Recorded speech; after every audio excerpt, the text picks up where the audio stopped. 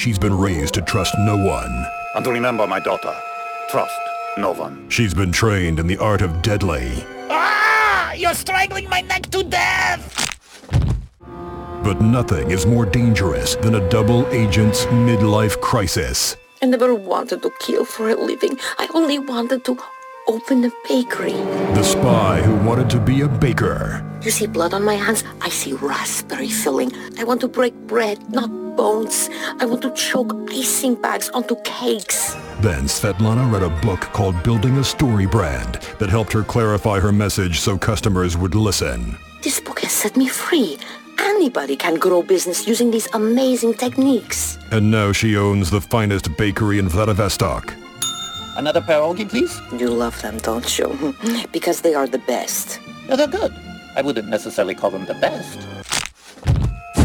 What great thing will happen to you after reading Building a Story Brand? Available October 10th. Next customer, please.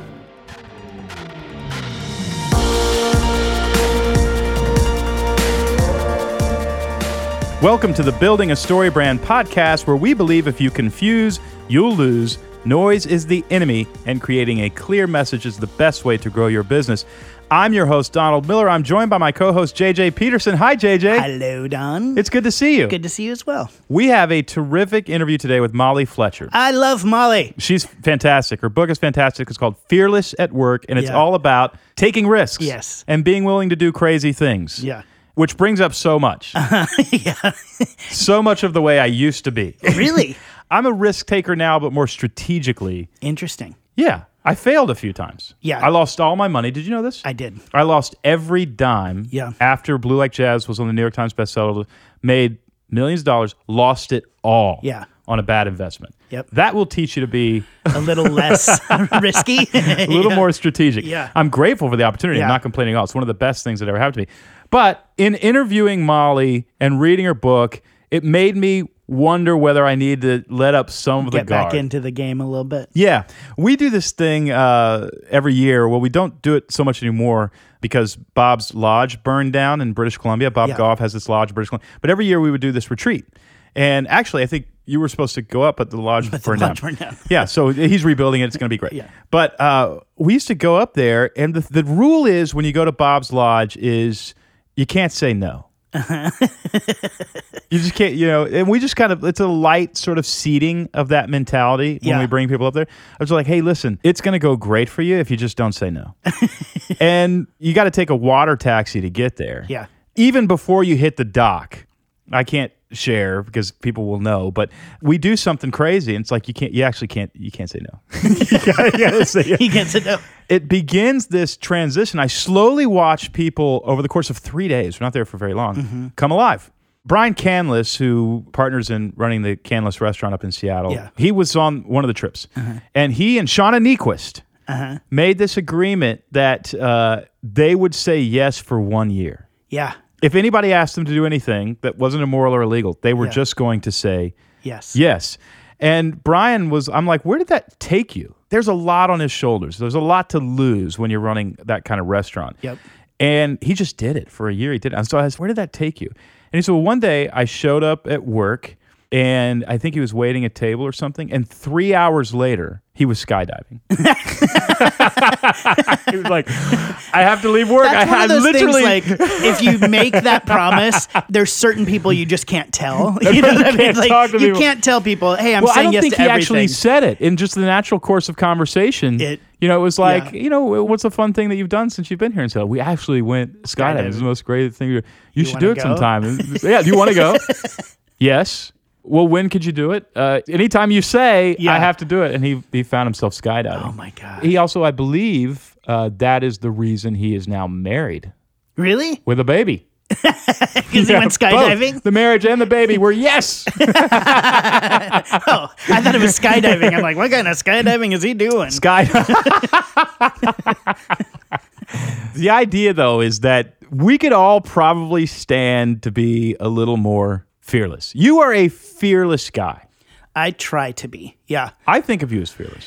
Yeah, I think it's not something that I come by naturally. Really? I'm actually a pretty timid person, but in a group, if somebody wants you to dance, you dance. I had to build that muscle. I mean, dance is nothing, but I really Well, do that's think fearlessness. I wouldn't. I mean, that's you asked me to dance in public. Yeah. That's gonna be. I went to a prison once to teach StoryBrand. I kid you not. 150 violent criminals in one room. Yeah. No guards. Me, the instructor of the class, who was also a civilian, and 150 violent prisoners. And the instructor of the class turned to me and said, "Hey, this is going to be uncomfortable, but everybody who guest teaches, we play a hip hop song, and you have to dance in front of these people." Seriously? I'm not kidding. oh my I had to do it. I'm wanting to be the expert. Uh-huh. And I've got to hip hop dance in front of 150, and they hooped and hollered. And the whole idea was, if you're not willing to be an equal, Yeah, you then can't be it's- here. yep. And it was one of the coolest things in the world. Anyway, but it Yeah. was horrible. My mom, growing up, had a phrase that she would always say to us. Like if we were at the mall and my mom would say, "We need to walk this way," and meaning like we need to go over here, she would actually do like a silly walk, like Monty Python silly walk, like walk this way. And it would always embarrass us. And she would say WWNSTPA. And that means we will never see these people again.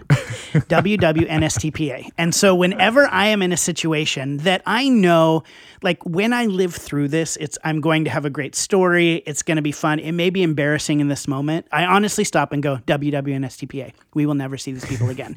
And it works. And it works. And that has allowed me to, when I was in the Missy Elliott video and I'm dancing in front of people with my belly out, I literally just had to stop and go, WWNSTPA. Yes, this is going to be on MTV. But Yes, it's going to be on YouTube but forever. Like with the people in the room, I don't know these people. I'm never going to see Missy Elliott again. WWNSTPA.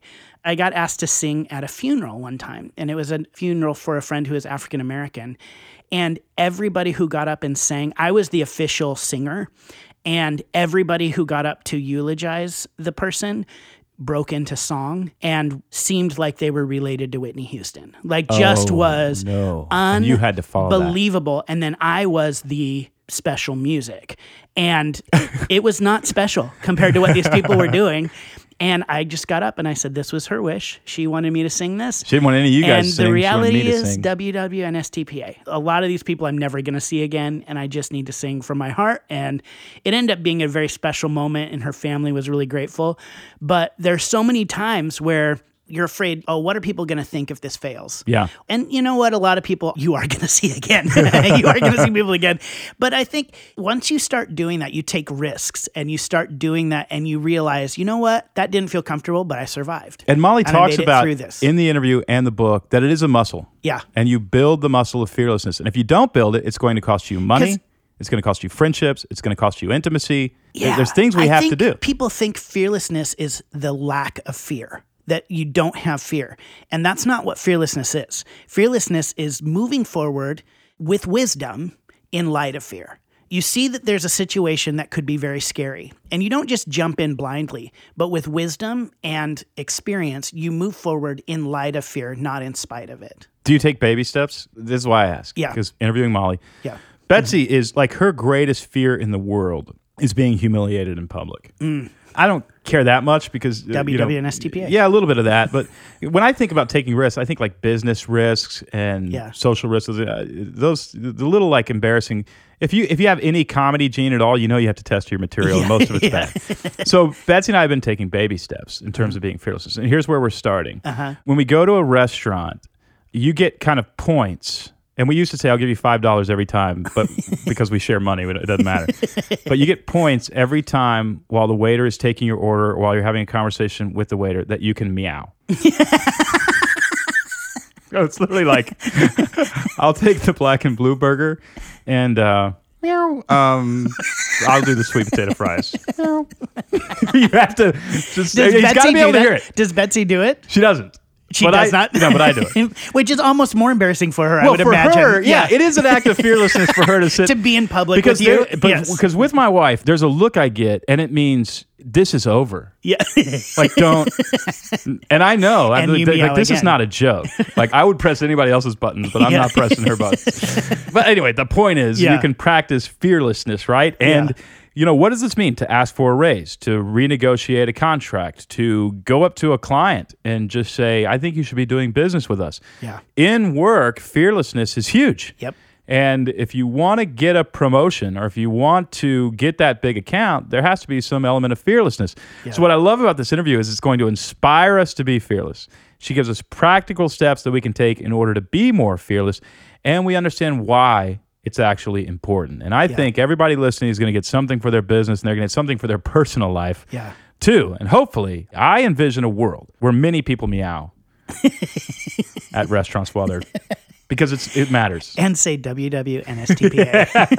And dance in Missy Elliott videos with their belly hanging out. Mm-hmm. That is what matters. And Molly's going to teach us to do it. Amen. Here's my interview with Molly Fletcher.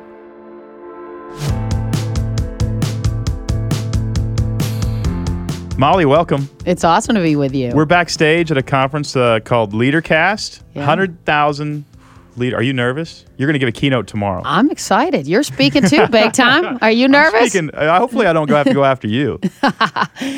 No, I'm ready. I'm looking forward to it. This event is amazing. Well, folks know who you are, and you've got this new book out called Fearless at Work. And obviously, if you've negotiated $500 million worth of, what do you call it? Talent? Contracts. Contracts. Touchdowns and that's right. all that stuff. You know what you're doing, and you got to be a little bit fearless to be able to pull that off. Yeah. So tell me what's in it for us if we are fearless at work? And what's it costing us to not be fearless? Yeah, that's an awesome question. What I did was for 20 years when I represented these guys, I was beside them, even though I was negotiating their contracts and handling their marketing deals and all those kinds of things. Obviously, you become very close to these athletes. Yeah, and so they become friends and even like family Absolutely, members. Yeah. I mean, you're at their weddings, when their kids are born, I mean, you're there, and that's what makes the relationships great. And so I began to kind of study what was the difference between the guys that made it and the guys that didn't. Are you talking about agents or actual athletes? Athletes. So started learning from them. That's what I mean, yeah. Like as an agent, even though I was in many ways quarterbacking their careers and supporting the process for them, whether it was negotiating their contracts or their marketing, when you're beside these guys that much, you learn so much. I mean, you can't help but hopefully learn from. I mean, these are guys that are pitching Game 7 of a World Series, you know, or they're standing over a putt on a Sunday to win a tour event, right? Yeah. So I began to sort of say, how did they get there? How did they prepare for that moment when they're standing over a putt to win the Masters? How did they prepare for the moment when they were getting ready to throw Game 7 of a World Series? What was the difference? And what I realized is they feel fear, just like all of us as business people do, but they lean into it. They don't lean away from it. So they step right into those scary, fearful moments every single day, year after year, day after day. And inside of those, they fail some, they have success some, and it strengthens their ability to prepare for the big moments.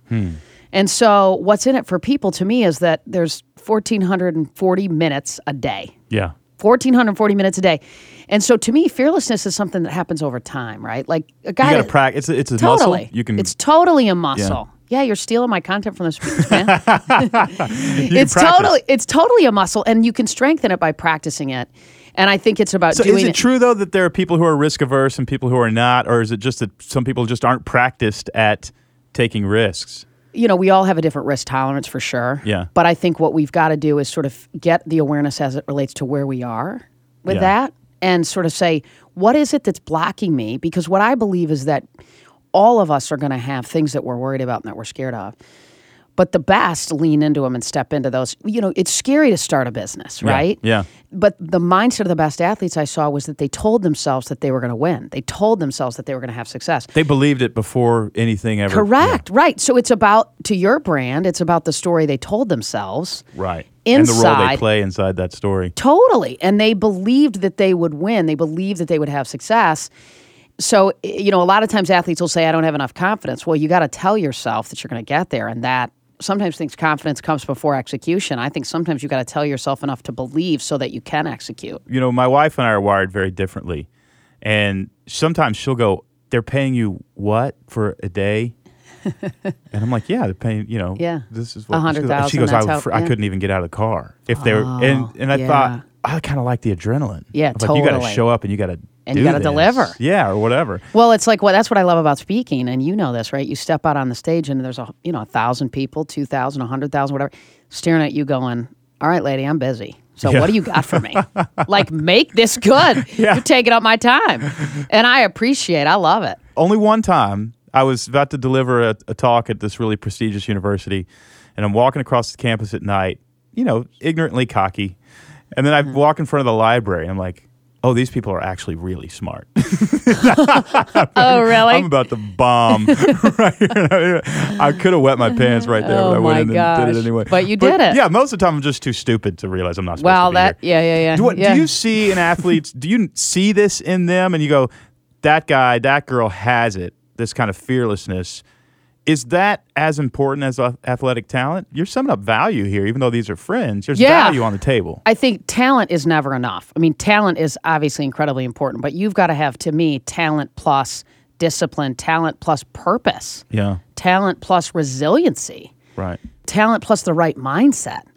And so all of them have tremendous talent. There's no doubt about it. I think the ones that made it, the ones that really made it, were the ones that had talent plus fearlessness. Really? They had a little bit more. It's that important. I think it's imperative because when you look at us, even as business people, the thing that blocks most of us from most anything in our lives as it relates to just personal success, business success, is fear. I mean, it's the one common thing that I think holds us all back. And that was what sort of drove me to want to write this book is so, how do we inspire people to take advantage of the moments each and every day, Step into it. To step in and ask, sometimes you leave a meeting and you're like, oh man, I should have maybe asked that question, but I didn't really know if I should, and I maybe, and you were maybe too nervous to ask the question. Tell me the first time or a time when you put a number on the table and just inside you knew that's a ballsy move. Do you remember doing that? Oh my gosh. Well, yeah, and I wrote a book about negotiation because I think that there's a process around it. And yeah, absolutely. But I think in order to set the number down, like you said, I mean, in order to sort of ask for what you want, I think you have had to set the stage. So I was negotiating actually Jeff Francoeur's contract, who played for the Atlanta Braves for years. He was on, the cover of Sports Illustrated as the natural. That's what people called him, right? So, I mean, this guy was just the man, right? I mean, he was recruited for Clemson to play football. He signed with the Braves. Superstar stud, going to make $100 million playing baseball. So he comes out, and he's coming up through the organization. And the first 3 years, you're arbitration eligible, and then you become a free agent.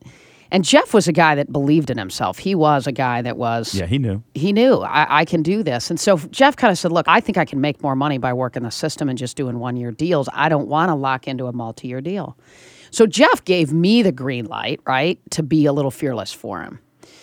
And so he was an arbitration-eligible guy, and so we began to kind of negotiate a little bit, and then it just sort of stalled, and then it would pick back up, and it would stall again. And then the night before we're going to leave for arbitration, it was in Phoenix that year, and we had made it very clear to the GM of the Braves what we wanted.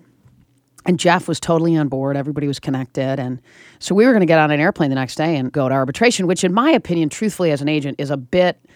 I don't like going to arbitration because I think it's sort of failure because you haven't been able to get it done, right? And so now you've got to put your athlete in a room with the team that's then going to be... saying things that aren't pretty great about the guy. I mean, that's their role in that process, is to kind of crush the athlete. Totally. Yeah. So I didn't really like the fact that we were going to put Jeff in that position, but Jeff was confident. He wanted to go and all that stuff. So 11 o'clock at night, my phone rings the night before we're leaving. And, we've got our flights booked. We're ready to go.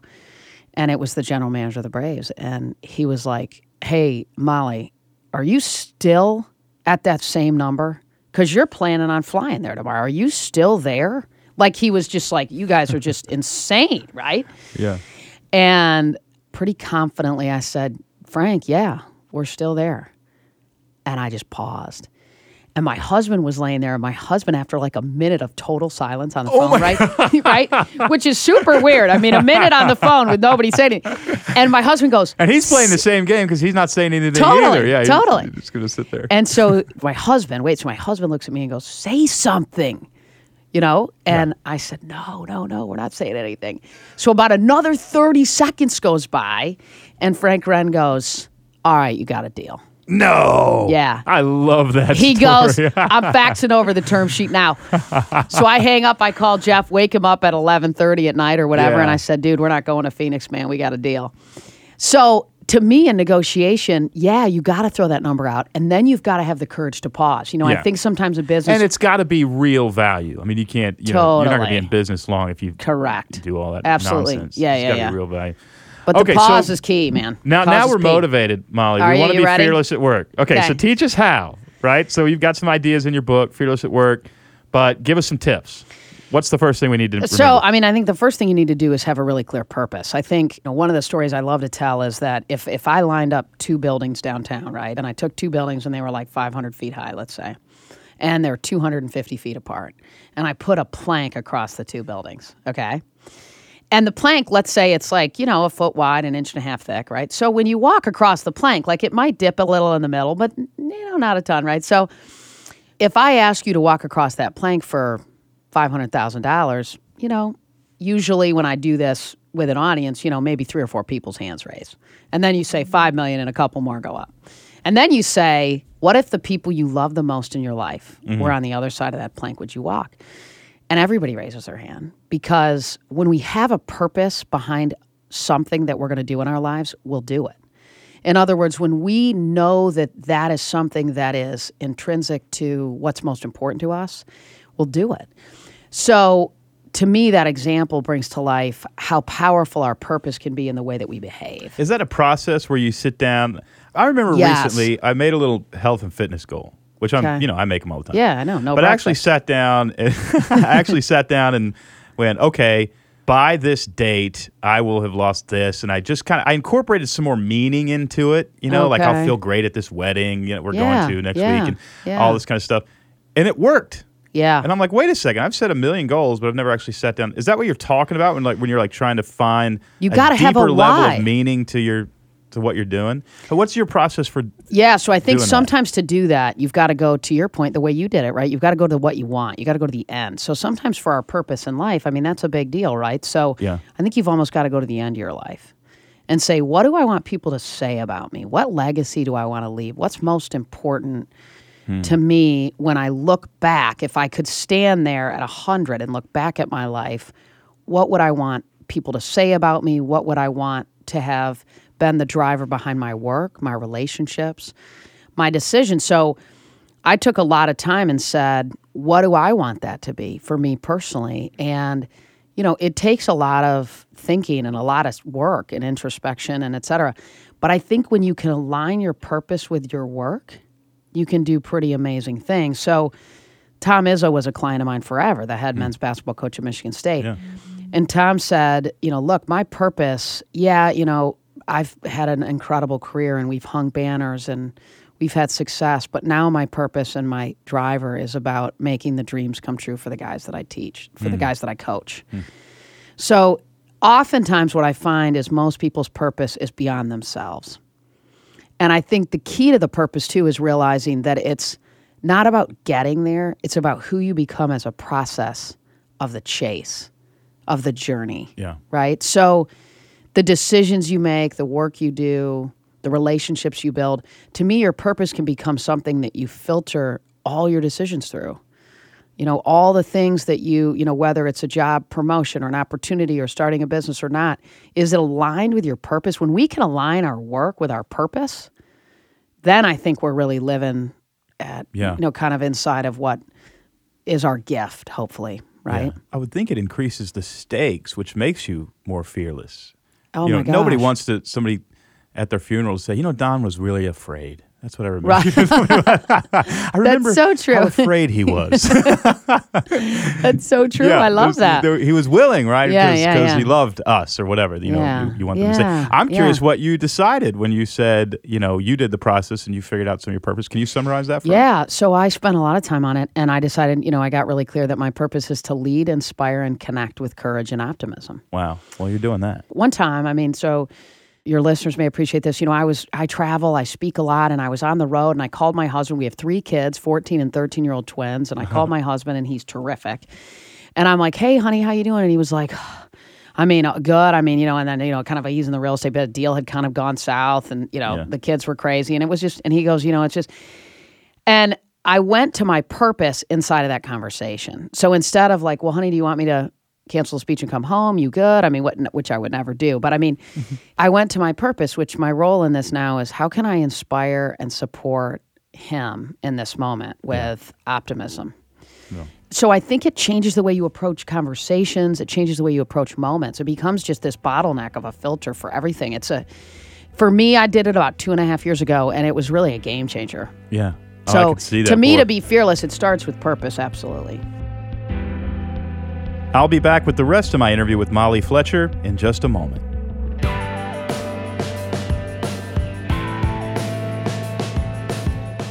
Well, welcome to another segment of Marketing Mythbusters. Here to bust more marketing myths is Kula Callahan. Kula, welcome to the show. Thanks, Don. Glad to be here. What is today's myth? Today's myth is this. People think you're pushy if you ask them to buy your product. Well, of course they do. Of They course you're don't. pushy. If you're asking people to buy things, you're just offensive. I don't want to be around you. Absolutely not, Don. How many products have you sold by not asking anybody to buy it? Well, now that you mention it, not very many. Yeah, so when I'm on the phone with StoryBrand alumni helping them wireframe their websites, a lot of times they push back when I say, put a direct call to action here, put a direct call to action here. And direct call to action is like buy now. Absolutely. Schedule an Yep. appointment. Let's get this done. It's your marry me button. Marry me. And they feel like they're being too pushy. And my response is simply this. Do you want to sell your product or service? Do you believe in what you have? And do you believe that will help solve someone's problems and Yep. make their life better? If you do, ask them to engage with you. It doesn't feel cheesy or manipulative or inauthentic for you to ask somebody to buy your product or service if it really, truly does help make their life better. Kula, I think you've changed my mind. Oh, great. I think we I love need it to when that be happens. more direct in our calls to action. Here's what's really happening. When you say, I don't want to bother these people, I just want to loosely mention that we've got this thing and maybe they can go somewhere to get it. Or here's what's awful.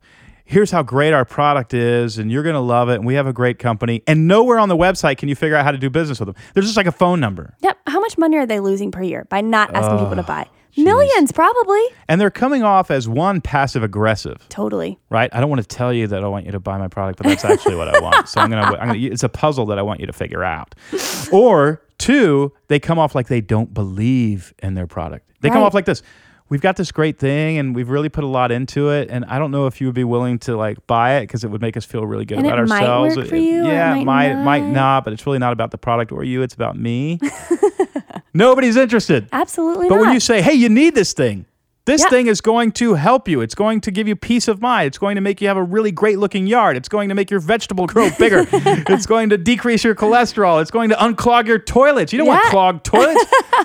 You got to do this. So yeah, direct, strong calls to action are about confidence, competence, and the true ability to solve a problem. Absolutely. That's what they communicate. Yep. And you need them. I was on the phone today with a company out of Illinois. They sell wood-fired pizzas. And I was looking at Wood-fired pizzas or wood-fired pizzas. pizza ovens? The actual pizzas? Pizza. Yeah, they're a pizza shop. That solves a lot of problems. It does. And their website speaks specifically to people in the catering space. So people looking to have them come cater. And only one place on their website did they ask people to schedule their free tasting. I'm like, not only are Crazy people go dying nuts. for free pizza, but if you never ask someone to come taste the pizza, no one is ever going to hire you to cater You're their not bothering event. anybody by offering free pizzas. Absolutely. So I love I it. was like, you literally need this button everywhere. And so I told her several places to include it. And she says, oh, like literally everywhere. I'm like, yes, Repeat everywhere. it. And here's just some other tips to keep it going. If you have a cluttered top right space on your website, in the top right space on your website, if it's cluttered with contact, frequently asked questions, job inquiries, pictures of my cat, you are diluting the buy now button. Yep. If you go to our websites, we may have 2 buttons at the most in the top right, but usually one of them is really bright in a different color. It's the obvious button to press.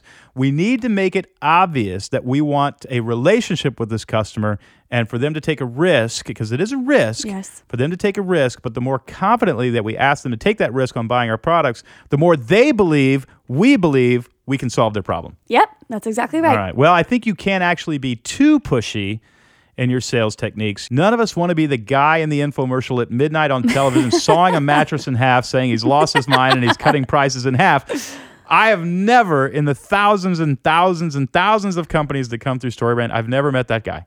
I haven't either. The men and women I meet are doing the opposite. Yes. They're being too soft, and nobody really believes that they believe in their product. So clarify your direct calls to action. Make it obvious you want people to buy. Drive strong to the hoop, as Great we advice. say. Kula, thanks for being on with another episode of Marketing Mythbusters. Thank you. All right, well, if you want more practical tips, more things that you should be doing on your website and your email, go to 5minutemarketingmakeover.com. It's a free resource that we have for you, 5minutemarketingmakeover.com. You'll learn a lot more than just calling your customer to action. You'll learn about a bunch of other things that you need to do on your websites, and they're all equally valuable. 5minutemarketingmakeover.com.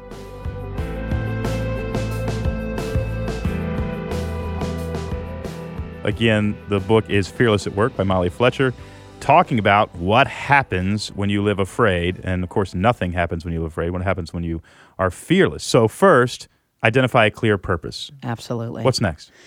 And then I think you've got to get really curious about what's possible. So I think you've got to spend time in that space saying, what's really possible for me, and what does success look like for me and the people around me, and lean into the moments that make us feel a little bit scared. So one of the stories I tell in my book is about John Smoltz, actually. And Smoltz, he's a guy that I represented forever, and he's just a terrific human being. I mean, he obviously was a really special pitcher, but he's a great, great, great guy. But Smoltz was a guy that was a starter for years. I mean, and that was John's role, and he was a heck of a starter, and he's a special pitcher. And then the organization asked us and asked us to talk to John. They said, look, would he close? Would he step into the role of closer? Which is a really big change for a starting pitcher. And John, at the time, you know, as I'm having this conversation with the organization, I'm literally looking at the bone spurs from his elbow that are on my desk as a paperweight, right? So this guy's arm, I mean, he's had a ton of cortisone shots and whatever. It's a wreck. So this is a big shift.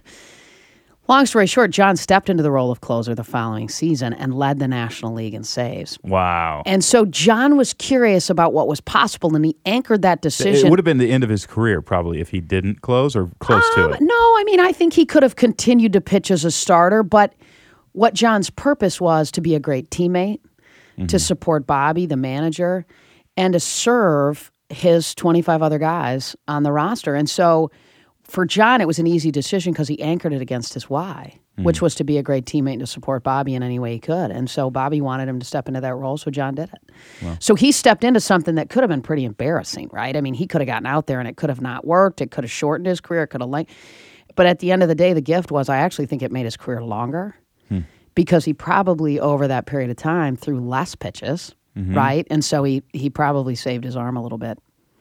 Do you sit with players maybe new to signing to you and help them imagine what their careers can be? I'm thinking of a kid come just out of college. Do you find that some of them imagine greatness and some of them don't, but can people be coached into it? I think some of them, you know, when they were 14 years old, they dreamed about being drafted into Major League Baseball, for example. And so I always used to say to young guys, you know, you think you're a pretty good looking dude, right? They'd be sitting in the office and I'd say, you think you're pretty good looking? And they'd be like, why is this 40-year-old lady asking me if I'm good looking, you know? And I was like, yeah, no, you know, you are. I said, but you put $15 million in your back pocket and you're really hot. You know? So I would say to guys, look, this is exciting and this is a big deal. And you are a first-round draft pick and you're signing for a whole bunch of money and you've got a heck of a platform now and an unbelievable opportunity, but we haven't done anything yet, right? I mean, you've got to get through this minor league system. We've got to get to arbitration and free agency, and then let's celebrate, right? Let's go toast to champagne when you're at an all-star game. Right? So most of the guys that had gotten there, I think, believed in their ability to execute. I think it was the ones, though, that were continually curious about learning how to do what they did even better. Because these are the guys that were the best at what they did in their community. So then they get dropped into a fishbowl of a bunch of guys that are as good as them or better. Right. Now you got to make sure that you're listening to the people around you that can make you better. That's one of the things I think fearless people do is they stay really curious about how to get better. There's a humility there. Totally. There's a humility. There's an appropriate amount of vulnerability so that they can ask the right questions to people around them and get better and be open to feedback. Because the one thing for people to know, too, is that when you're fearless, you're going to fail. I mean, that's part of the process. And creating a strong tolerance for failure, to me, is important. Yeah, you say be resilient. That's no one of the question. Is that what you mean? Like when you fail, get back up. Absolutely. I mean, you've got to recover. One of the guys that I had the chance to spend some time with is Butch Harmon, who told me that the difference between some of the best golfers in the world was their ability to recover quickly. How do you recover quickly when you screw up? Well, you've got to tell yourself the right things, right? So if a golfer bogeys a hole, he doesn't step onto the next hole and say, geez, man, I hope I don't bogey this one. Right? The golfer steps onto the next hole and says to himself, you got this, right? I'm going to birdie this and I'm going to get back in the lead. If a baseball player walks a guy, he doesn't step back out there and go, oh, man, if I walk 2 guys, I'm going to get pulled, right? He says, I'm going to sit the next guy down.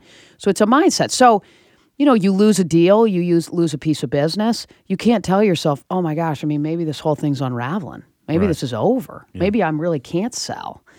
You've got to tell yourself, I can and I belong here and I'll execute. So it's a mindset. It's self-talk. Yeah.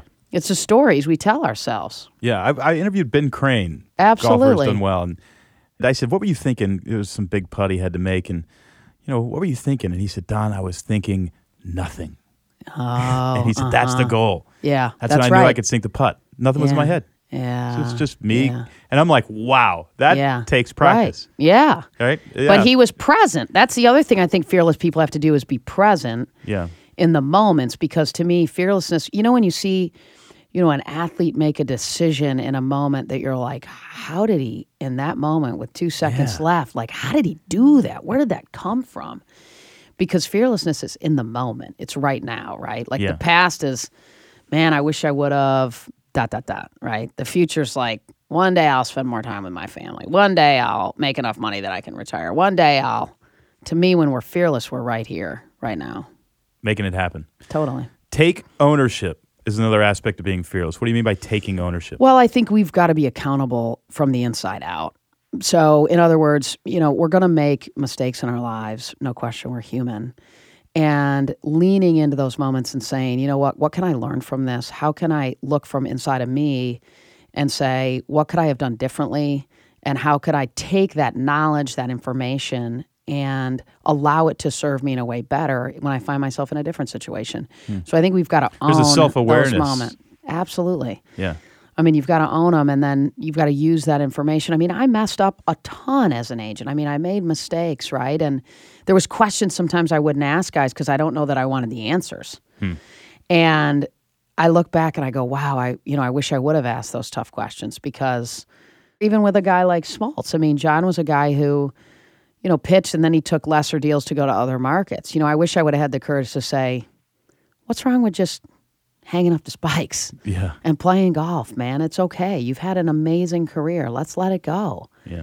Because you think, I'm not supposed to do that, or he's not ready for this kind of a conversation. Yeah. So I think ownership is having the courage to ask the tough questions sometimes. There are personality types and a lot of them very type A driven people who simply cannot process their mistakes. They can't do it. Yeah. And it does cost them something sometimes, but it always costs everybody around them. Yeah, that's what I've noticed about those kinds of leaders. Is that what you mean by take ownership of this ability to say, okay, this seems to be a trend here. I keep making the same mistake. I need to actually sit and process why I'm doing this. I love the way you just said that. I think that couldn't be more true, because it's maybe not, and eventually to me that model isn't sustainable. No. Right? Like if you're not as a leader listening to people around you that can give you feedback. And that's one of the challenges. As an agent, my role was to be one of the few people to tell them the truth, because everybody else is all up there. Beep. Yeah. Well, I know that you can't name names, but a lot of these guys succeed because they're unbelievably driven, type A, believe they can't fail. Something in them can't fail. Right. Have you ever had to sit down with somebody and say, hey, listen, this is actually you. This problem is you. This problem is not your team. Yeah, this problem is not your coach. This problem is not your dad. This problem is you. Was that a tough conversation? Very difficult. I've had that happen before. I've had to sit down. Once I had to sit down with a broadcaster who wasn't calling as many games as he wanted to, and he was really frustrated about it. Huh. And there was a website about him that talked about how just literally like a whole bunch of people had come together and sort of built this little community where they were talking about how the best way to watch a game was with him on mute. Oh, my God. And when he was sort of grinding me on getting him more games, I had to really sit down and go, hey, man, look, this is what they are looking at, and this is why you're not getting more games. Yeah. But I think what guys want, and I think what people want, is authenticity. Mm-hmm. And I think they want you to just be real with them. A lot of my coaches would just say, look, just tell me the truth, right? Like if I'm the fourth guy in line for that job, not the first guy, just tell me. Right. Don't BS me. And that's one of the things I loved, really, about most of the guys I worked with is they wanted you to shoot straight with them because so many people in the world didn't. And you've earned it, too. You've earned their friendship. They know your motives. Yeah. They know your heart. So you've also earned the right to say, hey, you're being a jerk. Yeah, You're not cutting it. yeah. And it's anchored against trust, right? And I think, whether you're a coach or a player or whatever, great leaders build great trust with the people around them. And so then that accountability and that connection and those tough conversations are there, and they're all coming from a place of love, right? So that they're effective conversations. They work. Well, finally, be bold. What do you mean by be bold? Well, I mean, I think you've got What's the difference between being fearless and being bold? Well, they're pretty similar. That's a great point, man. To me, being bold is having the courage to, the analogy for me was I played tennis at Michigan State, and I had this coach, and I was like 17 years old, and I was getting ready to, go to college and play. And I'm 17, and he goes, okay, now, Molly, this is what I want to do. I want you to stand on the baseline, and behind you, I mean, he's talking to me like I'm 5, are sharks. And they're all these sharks. And if you step behind the baseline, those sharks will eat you up. So what I need you to do is make sure you're stepping into every ball and taking it on the rise and taking it early. Let's give your opponent less time to react. So there I was at 17, and that analogy played into my life from the perspective that you got to step into the things you want. You got to go for it, right? And that translated to sort of me leaving and coming down to Atlanta to try to find a job in sports and all this stuff. But I think that's what being bold is. It's stepping in and going for what you want instead of waiting for it to come to you. I love that. I'm literally racking my brain on how I can apply that right now. I think you're doing it. Well, I hope so. Molly, this has been a wonderful interview. Very inspirational. The book is Fearless at Work by Molly Fletcher. It's available anywhere you buy books, but she's got a lot of books out. I want to have you back on to talk about negotiation. I would love that. Because you got a book about negotiating. Let's do it. I have a feeling you got some stories. I got all kinds of stories for you, man. But I need to read your book so I can learn about StoryBrand. Yeah. Oh, please. Yeah. I'm on it. We'll give you a copy. Probably inappropriate, but I'm an amateur tennis player. You think I got a shot? Can you negotiate something for me? Can we talk off the air? Yeah, we'll talk off the air. We'll just figure out what you need. Great. I got My your wife did back. a summer tennis tournament. We lost every match, but I'm pretty sure it's because of her. It's I've got 100% her fault. It's 100% her fault. Maybe I should There's read your a book. risk they're playing Hey, you doubles said with be your bold. wife. You said be That's bold. true. I won a That's professional true. tennis career That's at true. 45. This has been awesome. It's awesome. Thank you.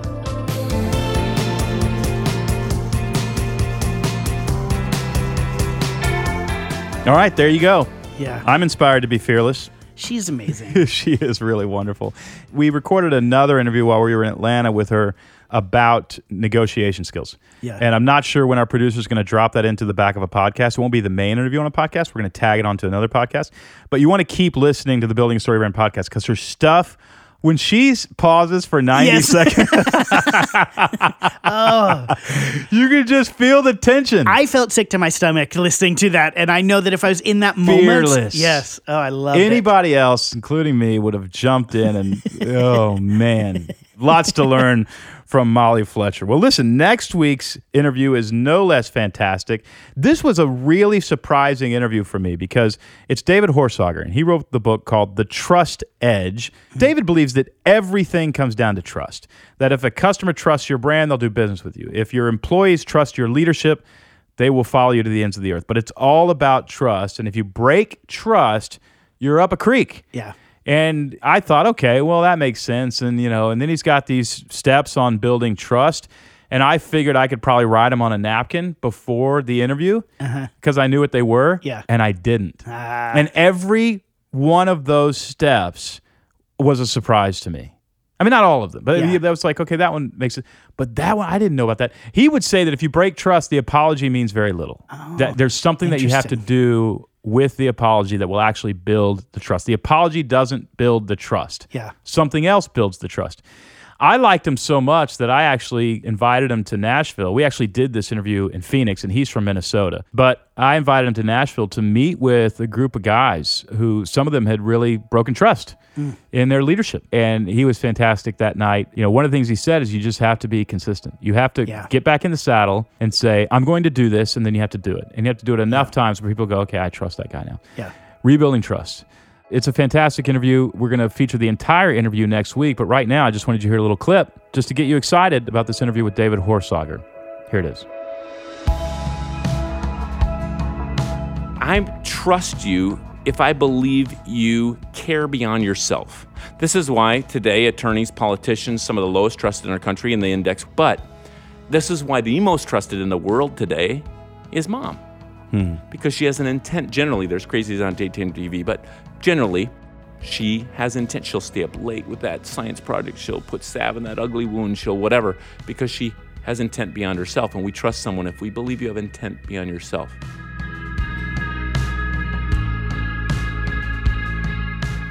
All right, be sure to tune in next week, especially, trust is everything. If you want to be a more trustworthy person, you're going to have a better marriage, you're going to have a better team, you're going to have a better company, and you're going to have better relationships with your customers. You're going to make more money. All of it, I agree with David. It comes down to trust. His book is called The Trust Edge if you want to read it before next week's podcast. But if not, you can capture the entire interview next week. All right, well, this podcast exists to help you grow your business, and that means revenue, right? We want your revenue to grow. We want more customers engaged in your brand. One of the best ways that you can do that is to get my new book, Building a Story Brand. The book comes out October 10th. However, if you pre-order the book on Amazon or Barnes & Noble and forward your receipt to book@storybrand.com, that's book@storybrand.com, you'll get a paperback right away. That's an advanced reader's copy, normally reserved for the New York Times, USA Today for press, right? But we printed enough that we can get you a copy. So pre-order the book, forward your receipt. They'll email you a receipt. Just forward it to book@storybrand.com, and I'll get you a copy in the mail right away. Plus, you'll get an extra book, the hardback, on October 10th. So you'll get a present now, and then you'll get a surprise present in the fall. But the reason you want to buy the book is because we've got to do something to grow our business. And the more that you invest in growing your business, the better it's going to do. I think this is a terrific way to do that, to understand the Story Brand framework and clarify your message so more customers will listen. Again, buy the book, forward the receipt to book@storybrand.com. We'll get a book in the mail right away, and you'll get one again in October. Music from this episode is by Andrew Bell. You can listen to Andrew's music on Spotify or iTunes. And thanks as always for listening to the Building a Story Brand podcast, where we believe if you confuse, you'll lose, noise is the enemy, and creating a clear message is the best way to grow your business.